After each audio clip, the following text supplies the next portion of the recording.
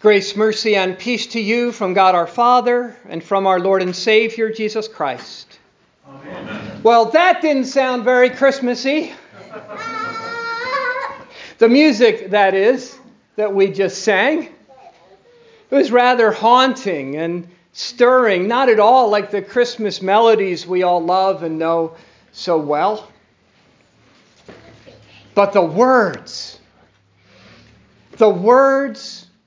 are priceless. The words are exactly what Advent and Christmas are all about.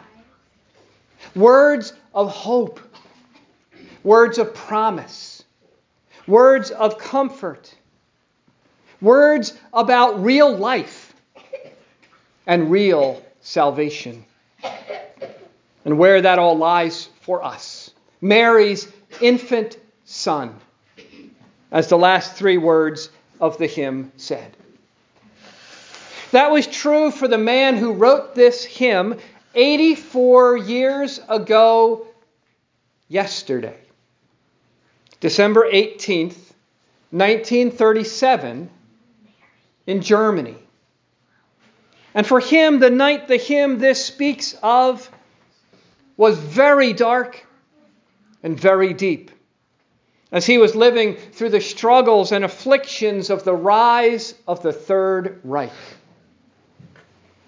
But like many other great hymn writers, such struggles and afflictions are the good soil in which the Word of God grows and gives true hope, as it did for Johann Klepper. The world thought World War I was the war to end all wars. But in 1937, on the eve of another world war, the brutal reality of sin and death was raising its ugly head again.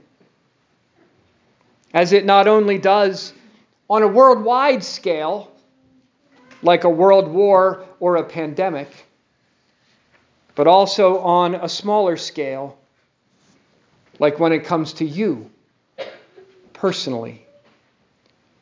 Those are the times the devil tries to rob us of our faith, but also the times faith often grows and flourishes. As with nowhere else to turn, with no other hope, we turn to the only true source of comfort and hope, Mary's infant son. So, as Klepper wrote, the night will soon be ending. The dawn cannot be far. Let songs of praise ascending now greet the morning star. All you whom darkness frightens with guilt or grief or pain, God's radiant star now brightens and bids you sing again. If Klepper thought the night that soon would be ending was the darkness of the Third Reich, he was sorely disappointed.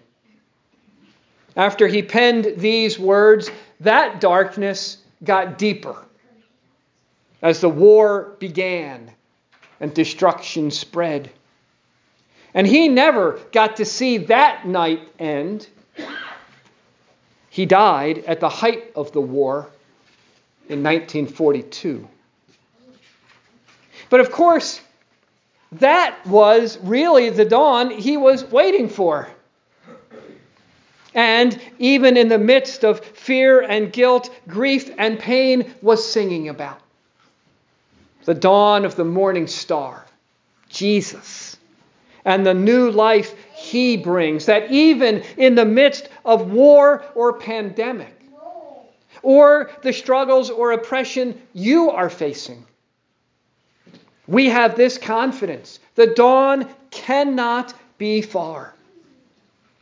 Our Savior who came is coming again and will take us from this valley of sorrow to himself in heaven. So we sing, as Klepper said, and as God's people have always done, defying sin and mocking death.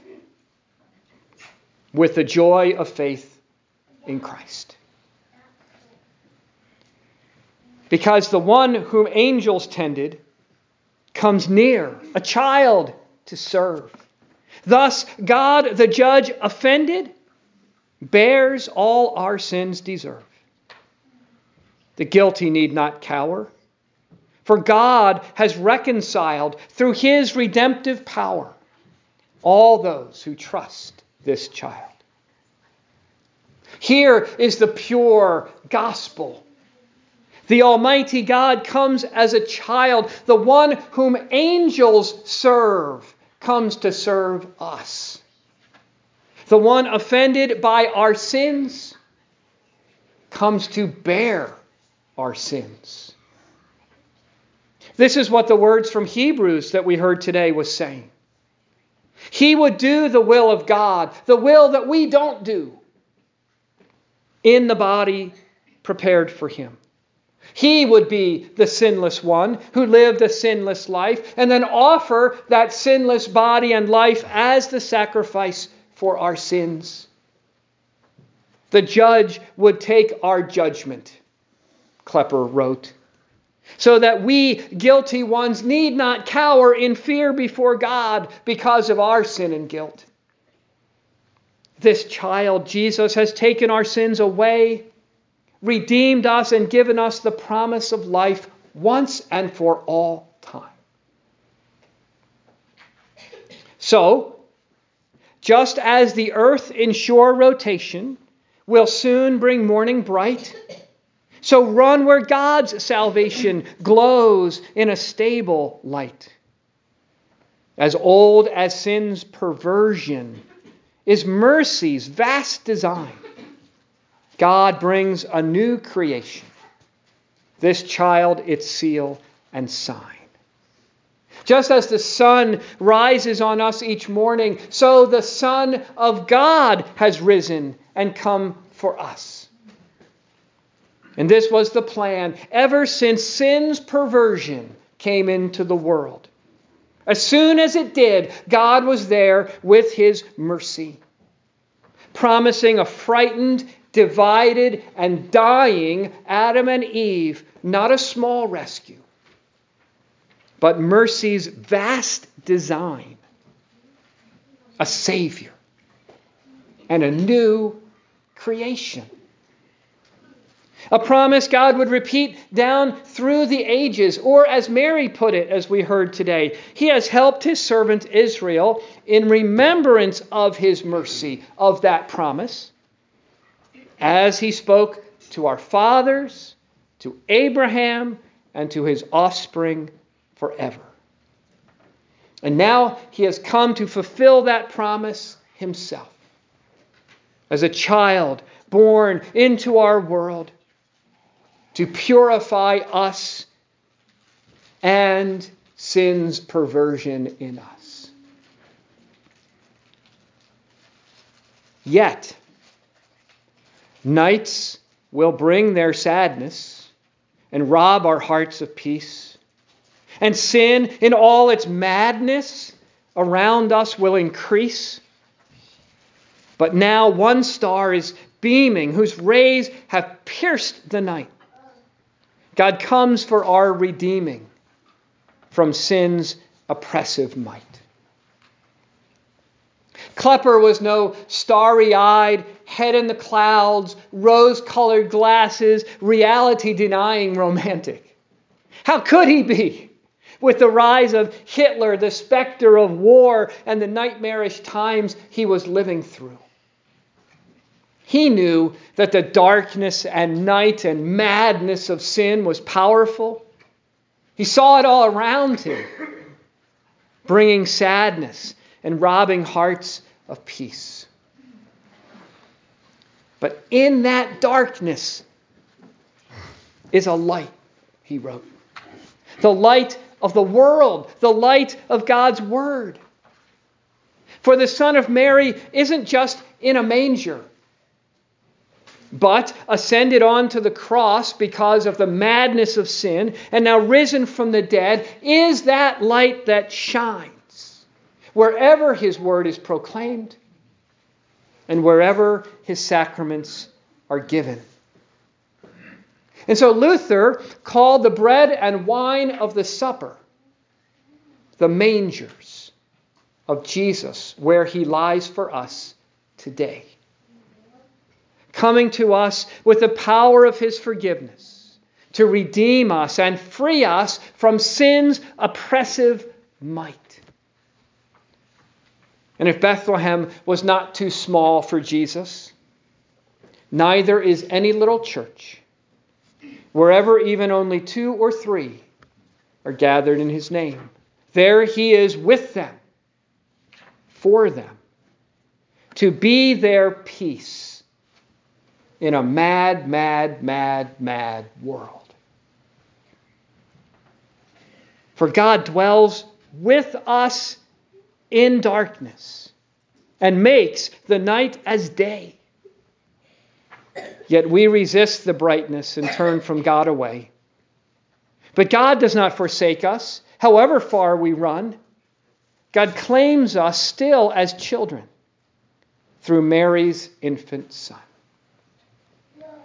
God is not a light that shines upon us from far, far away, but dwells with us in the darkness. But all around him, Klepper saw people resisting that light, turning away from God, either in pride and idolatry and the thirst for power, or in hopelessness and despair. But he knew too, as we know, those same tendencies in us, to turn away from God instead of turning to him, to be full of ourselves instead of full of him, to think our situation hopeless. But he says grace does not forsake us. Though we may be faithless, he remains faithful. God always keeps his word, always, no matter how far we run. And I wonder if with those words Klepper was thinking of the prodigal son, who was welcomed back not as a servant, but as a son, because of Mary's infant Son, because of our Savior born for us. Our Savior who, as Mary confessed, scatters the proud in the thoughts of their hearts, brings down the mighty from their thrones, and sends the rich away empty, even us, when that describes us. But then this too, he humbles in order to exalt, and fills the hungry, those without, with good things, with faith, forgiveness, love, mercy, joy, peace, and life.